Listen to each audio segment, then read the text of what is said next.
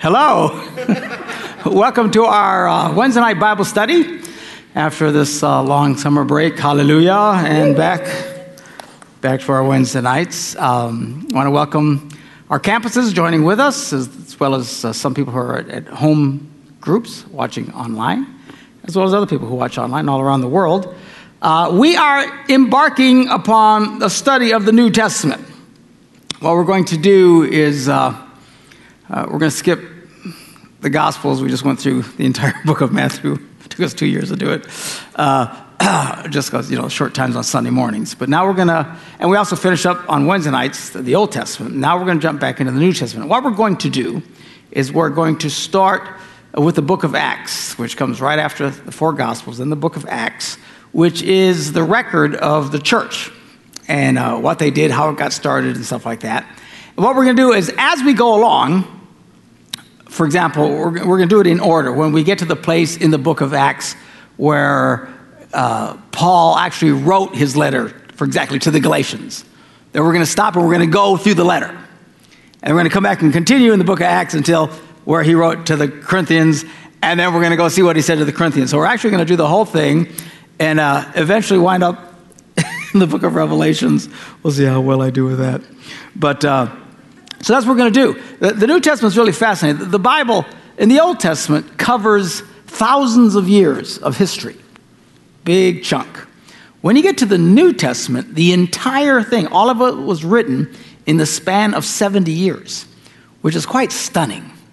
It is the account, obviously the Gospels, the teachings of Jesus, and then the apostles. We talk about the teaching of Jesus and of the apostles, which all tied together, which really gives us the directions of how to do faith as Christians and how we should be approaching. Most of the teachings in the New Testament are really easy to grasp and crystal clear.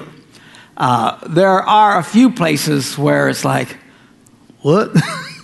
And we'll go through all of that and do our best to try and explain what it is. But generally speaking, the New Testament is pretty easy to understand. About where it really loses people is they're trying to show the transition from the Old Testament to the New Testament.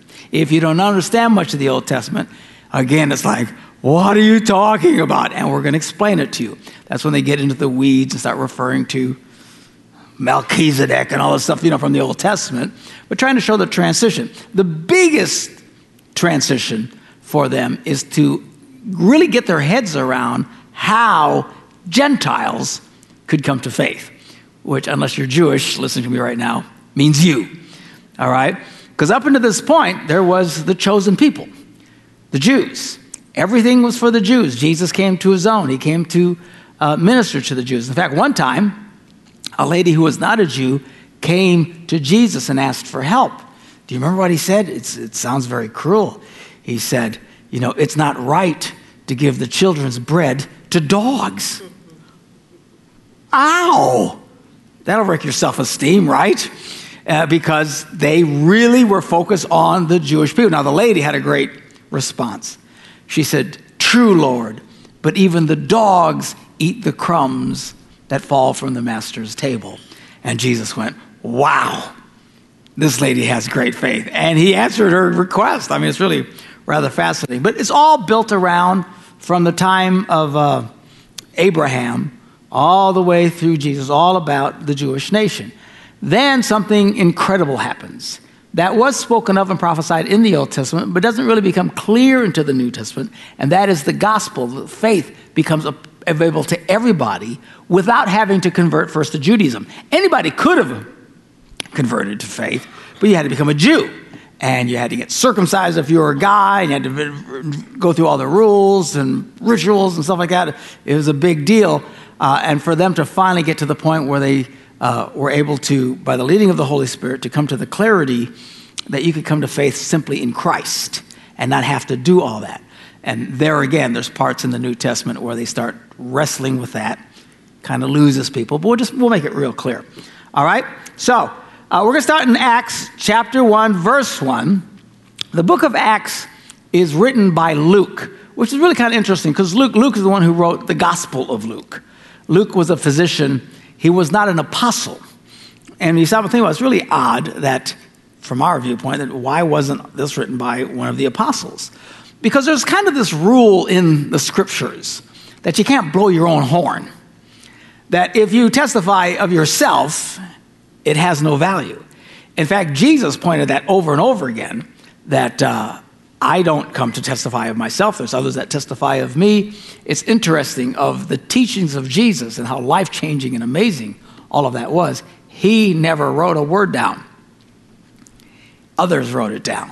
Others spoke. Others testified. We have the 4 Gospels all tying together to testify to that. So when it switches now to the apostles, now they did write the letters, some of the letters to the church, but the history is now written by someone who was not an apostle, but again, a witness to what had happened. So we know it's Luke. In chapter 1, verse 1, he writes, "In my former book, Theophilus, I wrote about all that Jesus began to do and teach until the day he was taken up to heaven, after giving instructions through the Holy Spirit to the apostles he had chosen." What is the former book? It is found in the book of Luke. Let's jump to Luke real quick. Luke chapter 1, verse 1. "Many have undertaken to draw up an account of the things that have been fulfilled among us, just as they were handed down to us by those who were the first were eyewitnesses." Now, he wasn't, which is a really interesting thing here. And they were eyewitnesses and servants of the word. "With this in mind, since I myself have carefully investigated everything from the beginning, I too decided to write an orderly account for you, most excellent Theophilus." So the book of Acts is actually book 2 of the writings of Luke. He's writing to this Greek Christian by the name of Theophilus. So he writes the Gospel of Luke, which again, now he's not even a witness of any of these things. Matthew, Mark, John were. The fourth one now, Luke, is again just taking all the testimony of others, again pointing to who Jesus was and all that kind of stuff. So back to Acts chapter 1. So that's what it says in my former book, Theophilus. He's talking about the book of Luke. So that's who our author is here. And you'll notice, and I'll point this out when it transitions, but by and large, Luke was not a witness to these events. He doesn't come till later.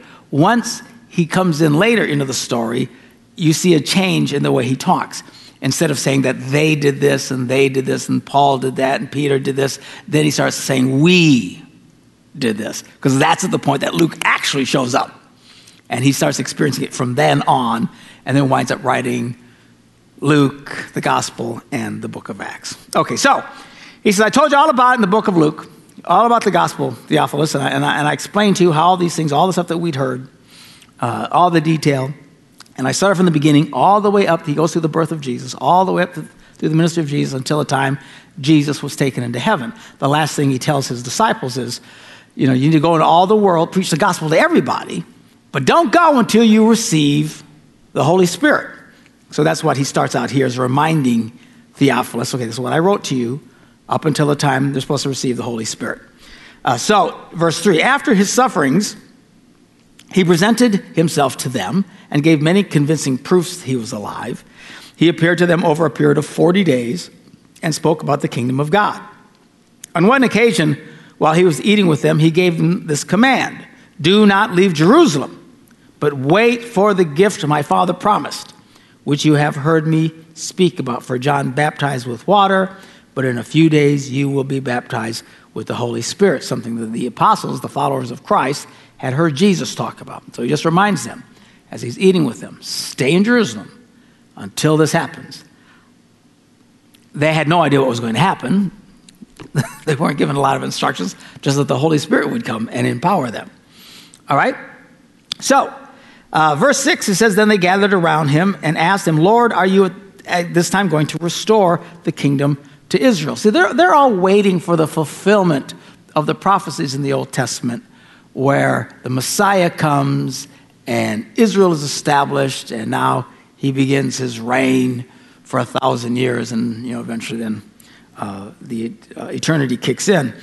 But he said, it's not for you to know the times or the dates the Father has set by his own authority, but you will receive power when the Holy Spirit comes on you, and you will be my witnesses in Jerusalem and in all Judea and Samaria and to the ends of the earth. Now, you have to understand, when Jesus said, I will be back, it was like, I'm going for milk, I'm going to Quick Trip or something. They had no idea. They literally thought, he's coming right back. So, Lord, is this where we're going to set it? Yeah, don't worry about the times. Okay. So, and we'll see this as we go along.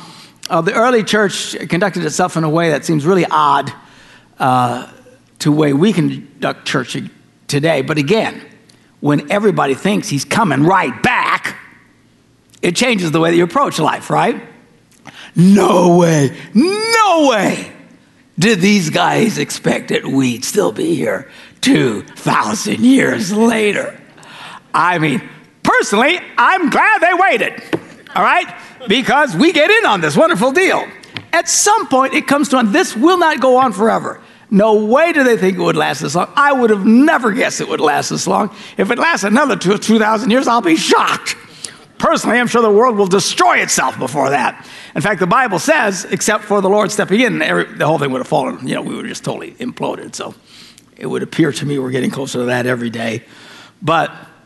So anyway, this is the context.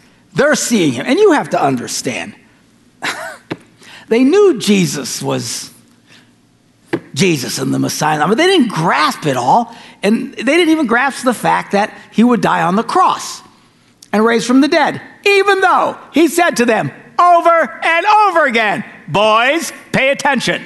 We're going to Jerusalem. I will be betrayed. They will kill me. And then on the third day, I will rise from the dead. And they're like,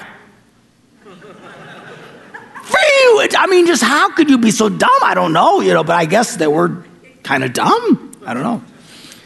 But you can't even begin to understand it. But he said to them over, and then when he raised from the dead, they had a hard time believing it, what they were seeing. And then he would say to them, remember, I told you this would happen. They're all like, okay. And, I mean, they were a little slow on the uptake from our point of view. I mean, but again, how would one even comprehend this? They probably didn't know what he was talking about. Who raises from the dead? Right? Generally speaking, when you die, that's a wrap. All right? We're done. So who comes back? And so he comes back, and they're seeing it, and their minds are just frying. Thomas, remember, he shows up late one time. They said, man, we just saw Jesus. Oh, yeah, right. And you think you have issues. These are the guys. Thomas was there. He experienced Jesus. He saw the miracles. He saw and heard stuff you and I would pay big money to see. And his response was, oh, come on. Not a chance. Unless I see him and can put my fingers in the holes of his hand and in his side, I'd die. Never. You guys are nuts. And of course, boom, Jesus shows up and says, hey, Thomas. And he freaks. And, follow my Lord and my God. And Jesus says to Thomas, you see and now you believe. Blessed are those, which be all of us, who have never seen, yet believe. Nobody here has seen the Lord, but yet we know him. All by the power of the Holy Spirit. It's really quite incredible how all of this works. All right, so anyway, they're trying to say, when are we wrapping this up? Is this it? Is this where we, everything comes? He says, don't worry about it. Just remember, don't go anywhere until you get the Holy Spirit, because you're going to receive power when the Holy Spirit comes to you. And you'll be my witnesses in Jerusalem and in Judea and Samaria and to the ends of the earth. Now, again, specifically, they are thinking they will be witnesses to the Jews. That not in their wildest mind. We'll get there. It's rather entertaining. But not in their wildest mind did they think you could get in on this unless you became Jewish first. This is the context. This is where we're at. Anyway, so after he said this, he was taken up before their eyes, their very eyes, and a cloud hid them from their sight. Now, how cool is that? I mean, what would you do? It's like, wow. And then if that wasn't enough, it says they were looking intently up into the sky as he was going, when suddenly 2 men dressed in white ding, stood beside them. I don't know how these guys live. I think they would have died at one of these events. Stop jumping out of nowhere. All right? And then the angel says, men of Galilee, why do you stand here looking into the sky? Seriously? I don't know. We don't normally see that down here. Angels must think we're really stupid too, you know. What are you staring at? But the guy just floated away. Why are you still looking at the sky? The same Jesus who's been taken from you in heaven will come back in the same way you've seen him go into heaven. Again, they're thinking later this week, and they didn't know. They thought it was going to be very, very quickly. So then the apostles returned to Jerusalem. He said, don't go in there. So they came to Jerusalem from the hill called the Mount of Olives. So that's where all this was happening. It's about a one-day walk, Sabbath day's walk from the city. When they arrived, they went upstairs to the room where they were staying. Those present were Peter, James, John, Andrew, Philip, Thomas, Bartholomew, Matthew, James, Simon, Judas, son of James, not Judas Iscariot. They all joined together and constantly in prayer, along with the women. So there's women there, and along those women are Mary, the mother of Jesus, and with his brothers, Jesus' half-brothers, which will mess with you if you're raised Catholic or whatever, but the reality is, now, even Catholics, theologians will admit this. See, what they think was that Joseph was married before Mary and had children, and then married Mary later, and then, that's where these half-brothers and sisters come from. I don't think that's the case. I think they had a family after. The Bible says he wasn't supposed to have relations with her until Jesus was born. I assume, okay, here we go now. You know what I'm saying?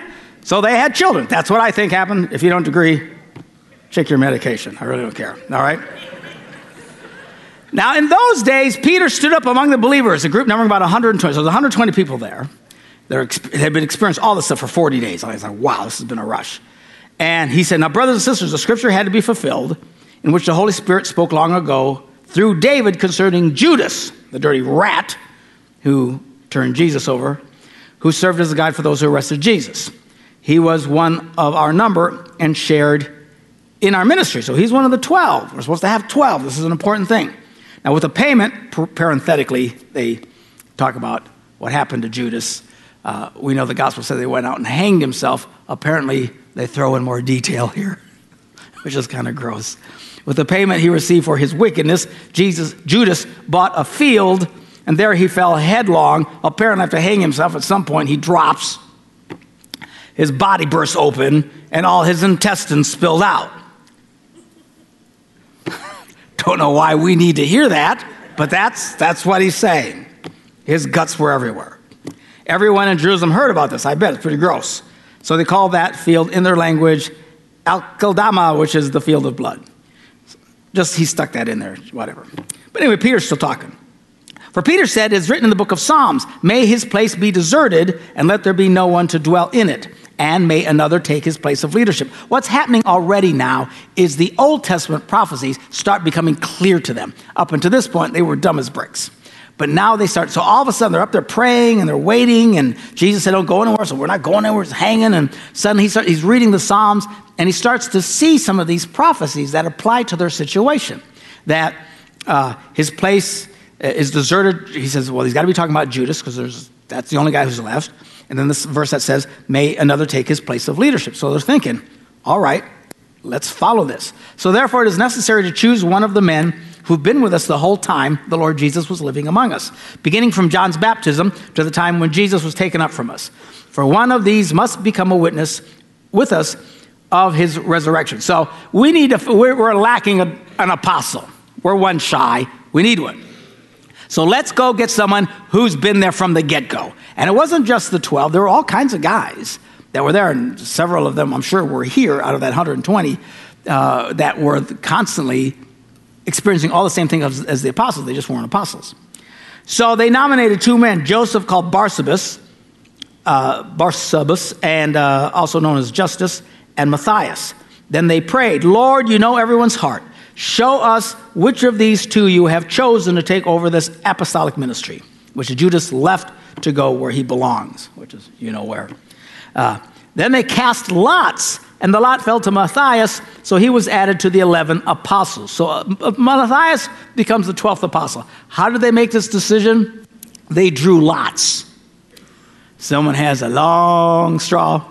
Somebody has, it's kind of like, rocks, paper, scissors, Let's see who's going to be the apostle. So that's what they prayed, they picked, and then they draw and sue whoever I don't know if it was the long one or the short one, but whoever it was Matthias, and now he's an apostle. Now, should we make our decisions that kind of way? No. Don't. Lord, I'm praying about, so what should I do? Let's draw lots. No, don't do that, okay? You're not supposed to. The reason they did that, because up until this point, what is missing? The Holy Spirit. So this is what they always did in the Old Testament. They were just in the dark, but there wasn't the Holy Spirit guiding and leading them, giving any wisdom and insight. So they drew lots. And they prayed, God, help the right straw fall to the right guy. Now, there's some argument here about whether or not they should have done this at all. Some would argue that they think they jumped the gun, that in fact the 12th apostle should have been Paul the apostle. All right? Who winds up writing the bulk of the New Testament. But we don't know that for sure. They might have been doing the right thing at the right time, and Matthias will be one of the 12 apostles when we get up there, and Paul might just be off to the side somewhere. I mean, it's hard to comprehend, except that to whom much is given, much is required. And Paul was a really bad guy, he killed Christians and everything else, and even though God used them mightily, I mean, I don't know. Who knows this stuff? God knows this stuff. I have no idea. And so that's what they do. So now they got the 12 again. They're back to 12. So they're praying. Now when the day of Pentecost came, so Jesus took about 40 days, if I got my math right, another 10 days before the day of Pentecost. So it's less than 2 months, really. And when the day of Pentecost came, they were all together in one place. They're praying. They have no idea what's coming. They're completely clueless. Suddenly, a sound like the blowing of a violent wind came from heaven and filled the whole house where they were sitting. That's pretty cool. Then they saw what seemed to be tongues of fire that separated and came to rest on each of them. And not just the 12, but all 120. All of them were filled with the Holy Spirit, and what happened as a result? They began to speak in other tongues as the Spirit enabled them. This is the first thing. This is why we call it the Pentecostal experience or Pentecostalism or whatever. People who practice speaking in tongues. Say, Pastor, do you believe in speaking in tongues? I do. I do speak in tongues. I would encourage you to do so. I think it's quite lovely. But that's a whole other sermon. And check with Pastor Lathan. He does teachings about this all the time. Do you have to speak in tongues to come to this church? You do not. If you don't want to speak in tongues, that's your own business. If you don't believe you're supposed to speak in tongues, that's fine. We will respect and honor that. Nobody shoves that around here. Nobody runs around in our church speaking in tongues and going nuts, which is common to Pentecostal churches. Okay? But we believe the whole Bible. We still think that this is applicable today, and we'll get into this as we go mildly. Again, we're not here to push that. It is a wonderful, empowering experience. We'll talk more about it. Trust me, as we go through the New Testament, there's a lot to say on the issue. So anyway, this is what happens. They start speaking in tongues. Now, there were staying in Jerusalem God-fearing Jews from every nation under heaven. Why? They're all there for the feast of Pentecost. They're coming from all over the world. They were very, in the Middle East, these people always go on these, pilgrimages and stuff like that. So they're all in town. And now when they heard the sound, what sound? The sound of a rushing mighty wind. Why was the rushing mighty wind? I've no idea. But it was loud. I mean, really loud. Enough that people everywhere are like, what the heck is that? So they all come running to hear this. What was that? I mean, all this noise and stuff like that. And they see these guys all praying. I don't know if they went up into the room, if these guys all came out of the room. I presume they must have come out of the room. So who knows? It doesn't tell us. We don't know. All they know is when they show up, it said they heard this, the crowd came together in bewilderment, because then they each heard them in their own tongue being spoken. Utterly amazed, they asked, aren't these who are speaking Galileans? How is it that each of us hears them in our native tongue? And he goes through it and talks about all the different languages that were there. And amazed and perplexed, verse 12, they asked one another, what does this mean? What is this? And I think the guys who were experiencing it, like, wow, what a rush this has got to be. I'm not sure they quite understood what was going on. It said then, verse 13, but however, some made fun of them and said they've had too much wine. In other words, these guys are plastered. All right, this is nuts. So then Peter stood up with the 11 and raised his voice. Now, this is the guy who 50 days earlier was scared. He's afraid. He denies Jesus 3 times in that one night. Weeps bitterly as a result of it. I mean, they're all hiding. So all of a sudden, the man is transformed. He is filled with a boldness that wasn't there before. We attribute that to the Holy Spirit, the power of the Holy Spirit being in Peter. So Peter stood up with the 11, raised his voice, and addressed them, fellow Jews and all of you who live in Jerusalem, let me explain this to you. Listen carefully. Escúchame. For the Puerto Ricans on the front row. Listen to what I say. These people are not drunk as you suppose. It's only 9 in the morning. Apparently, Peter had never been to Wisconsin. But that's beside the point. They can't be drunk. It's too early. No, this is what was spoken by the prophet Joel. And he starts quoting from the prophet Joel in the Old Testament. You can jump back and read it, but he quotes it here. Joel had prophesied that in the last days, something incredible would happen. They knew he'd spoken, but they didn't know when. They didn't understand, because a lot of these prophecies don't really become clear until when they start to happen, which is going to happen, as the book of Revelations is fulfilled before our eyes, before here and stuff like that. That's why I don't get real dogmatic on the book of Revelation. People who tell you, well, I know exactly what everything in the book of Revelation means, is probably delusional at some level. There's no way they can know. They did give their best guess, but they're not going to know until they know. So anyway, they knew that Joel said prophetically that someday the Spirit of God would fall on everybody. Now this is really radical, because up to that time that wasn't the case. If you were like Elijah, the Spirit fell on you. If you were Isaiah, the Spirit fell on you. If you were one of these cool prophets or David or something, this, and over thousands of years, there's a handful of people that the Spirit of God came on and did great things, and sometimes the Spirit of God fell on really people you wouldn't even expect to fall on, like, Samson, who was a fornicating little snot. He was a bad guy. He really behaved bad, but yet the Spirit of God would fall on him and boom, would do things. But they were all thought these were special people. Very special. Indeed, they were. That the Spirit of God would fall on. But now he prophesies and said, someday there's a day coming where it'll fall on everybody, and even the most humble of people, everyday people, servants, even women. Which is what we're about to read, which is really radical to these guys. They saw this in the Old Testament, and now Peter gets up and says, this is it. He says, this is what was spoken by the prophet Joel, and he quotes Joel, in the last days, God says, I will pour out my Spirit upon all people. Your sons and your daughters will prophesy. Your young men will see visions. Your old men will dream dreams. Haven't started doing that yet. I guess I'm not old yet. Spiritual dreams are very cool. Even on my servant, both men and women, I will pour out on my Spirit in those days. Now, we read that, we don't think anything of it. This is radical, because women were not really included in stuff. Even to this day, if I'm correct, in very strict Jewish worship services, the men are allowed in, but the women have to stay behind the gate. I mean, just women were like second-class citizens. They counted women along with the chickens and the frogs and stuff like that. Well, not about frogs, I don't know, but chickens and whatever. So that's why in the Gospels they said, how many people? There were 5,000 men, including women and children, which undoubtedly added a significant amount considering the children. These people seemed to have them in bunches back then. So, but they didn't count them. Whenever we would talk about how many things, they would all talk about how many men. It was very men. Anybody who, because some of the misquotes and twisting of what Paul the Apostle said, which we will get there. We're going through the New Testament. We're going to talk about all of it. But some people who come along and say that Christianity oppresses women, they're delusional. Christianity is the only religion in the world that came and set women free.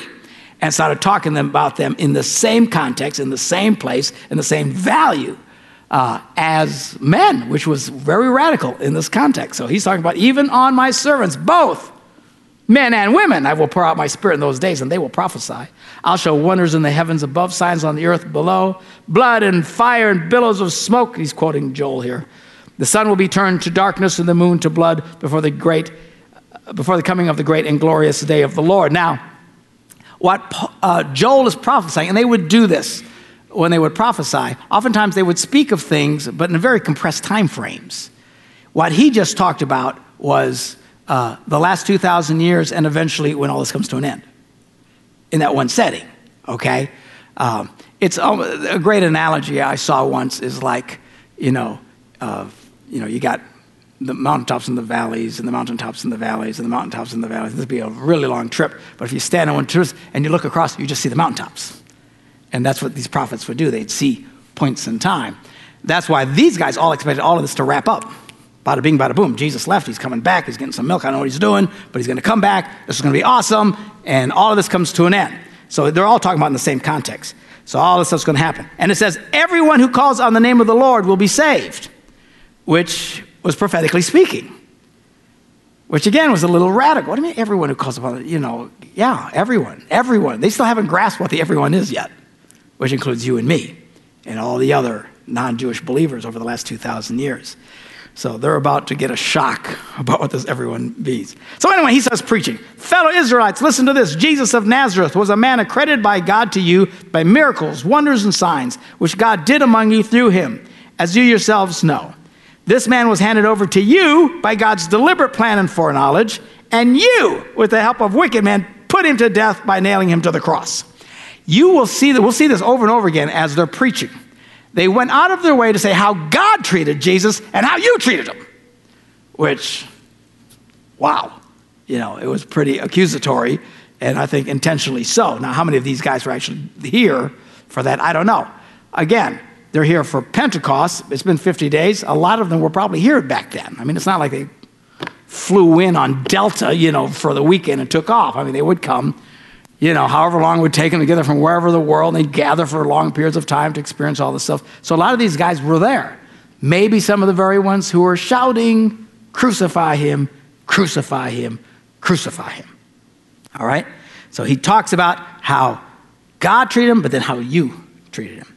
But in verse 24, he says, but God raised him from the dead, freeing him from the agony of death because it was impossible for death to keep its hold on him.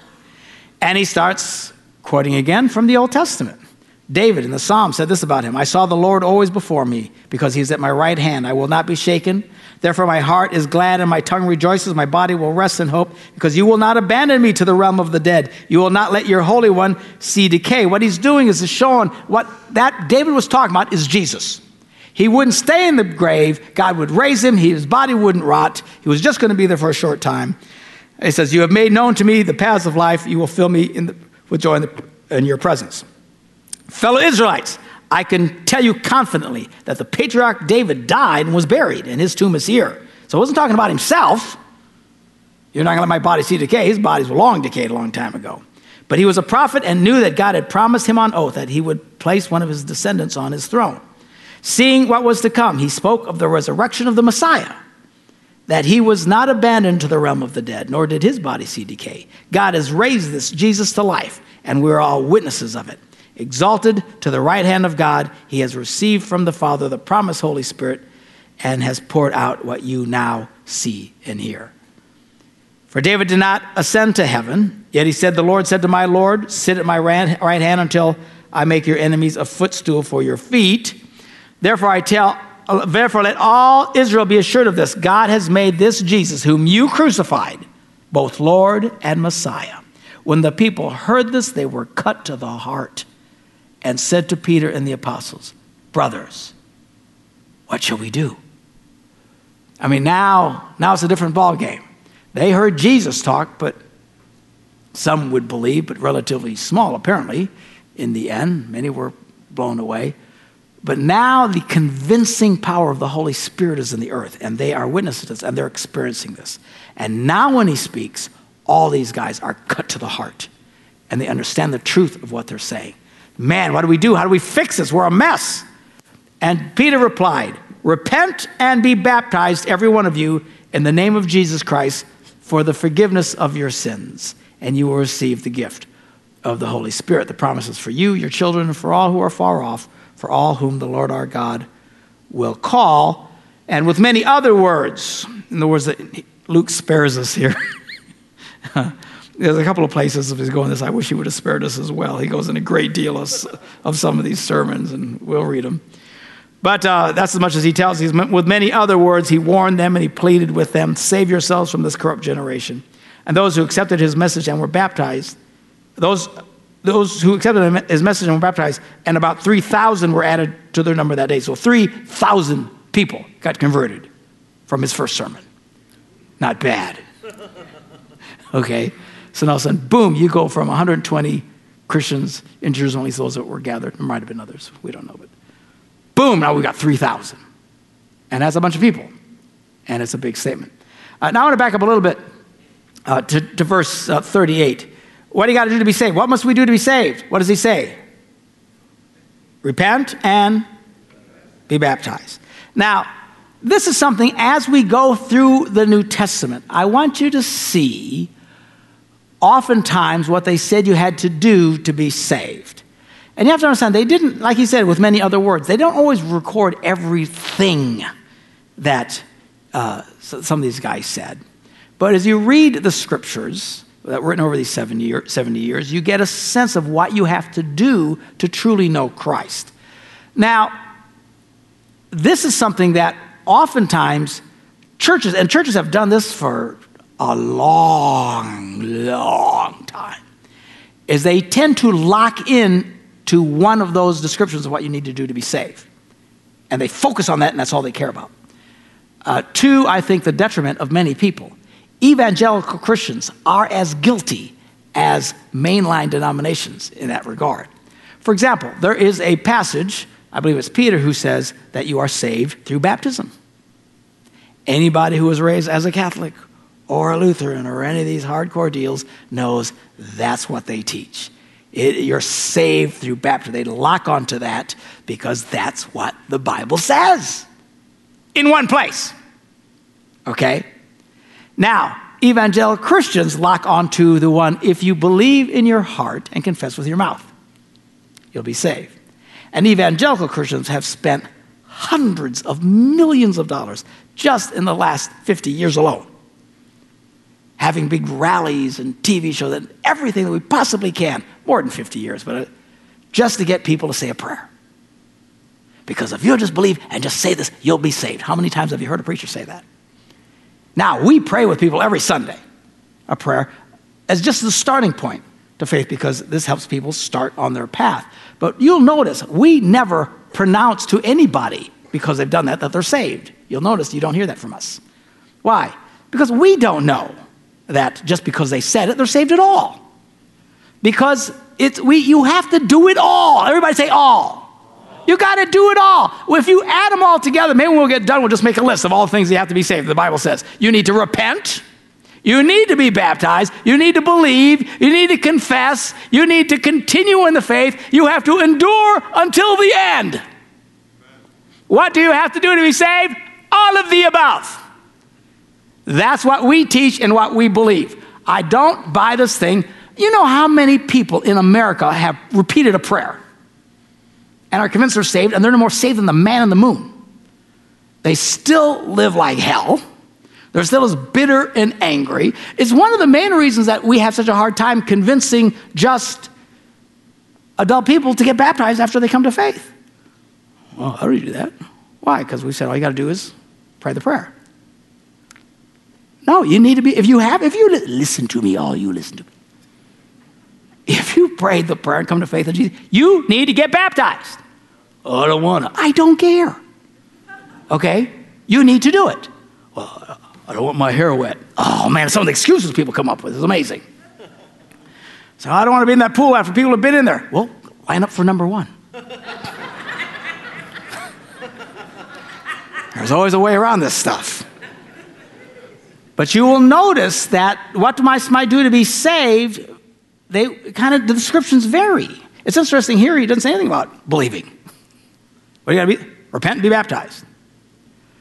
So there's people who think, well, if you just do this, but you've got to take it all in context. You've got to listen to everything they taught. You need to do it all. And I still hear it. People who think, oh man, they'll bring somebody to church and think, oh man, if I can just get, I'm listening, I hope they said that prayer. Because if they said that, they're saved. Maybe. You don't know. One way to find out, you will know them by their fruits. If they start living a changed life, praise God. But don't be so quick to just pronounce people that they're saved because they repeat a prayer after you. There are sometimes people who repeat prayers after you just to get away from you. I've had that happen. You ever have that happen? You're talking to somebody, you want to pray? Oh, yeah, sure, okay, blah, blah, blah, and they get out of there. I remember when we first saved, we used to say, because we're just a bunch of hippies that got saved, we said, man, get high on Jesus. You guys remember that? Just get high on Jesus. Man, you get so high on Jesus. Wow. And I was talking to this one guy. I said, really? And he said, yeah. I says, well, how do you do it? I said, oh, man, great. Let's get down and pray. So he gets down on his knees, and he repeats the prayer. And he's going, and we're thinking, this is so cool. He's getting saved. And finally he goes, I don't feel anything yet. I'm thinking, oh, Lord, he's literally trying to get high. It's like this is quick acid, right? Because that's what we said. You can get high on Jesus, which clearly then I stopped saying that after that.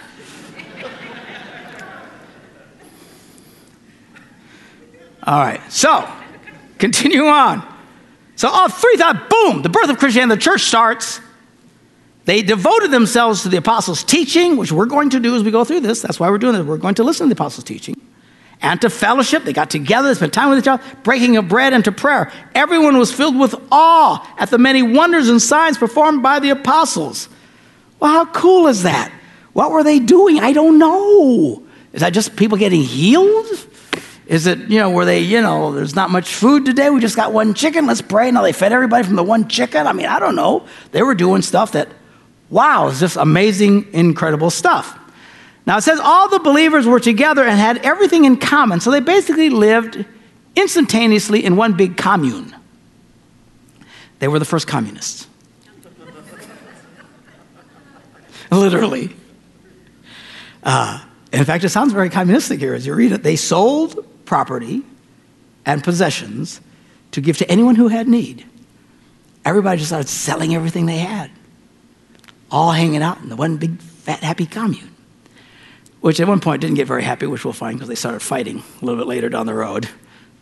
Human nature, can't imagine. But every day, now why would they do that? Oh, we don't need anything. Why?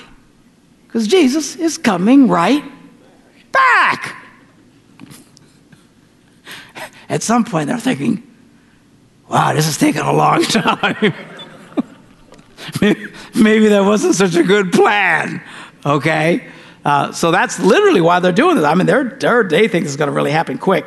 Every day they continued to meet together in the courts. They broke bread in their homes and ate together with glad and sincere hearts, praising God and enjoying the favor of all the people. And the Lord added to their number daily those who are being saved. So all kinds of people. This thing is growing exponentially. And we would assume by the thousands. I'm sure it's getting the attention of the Jewish leaders. They didn't really seem to have much of a problem in the beginning with it. They really viewed Christianity as a sect of Judaism. In fact, we'll see that.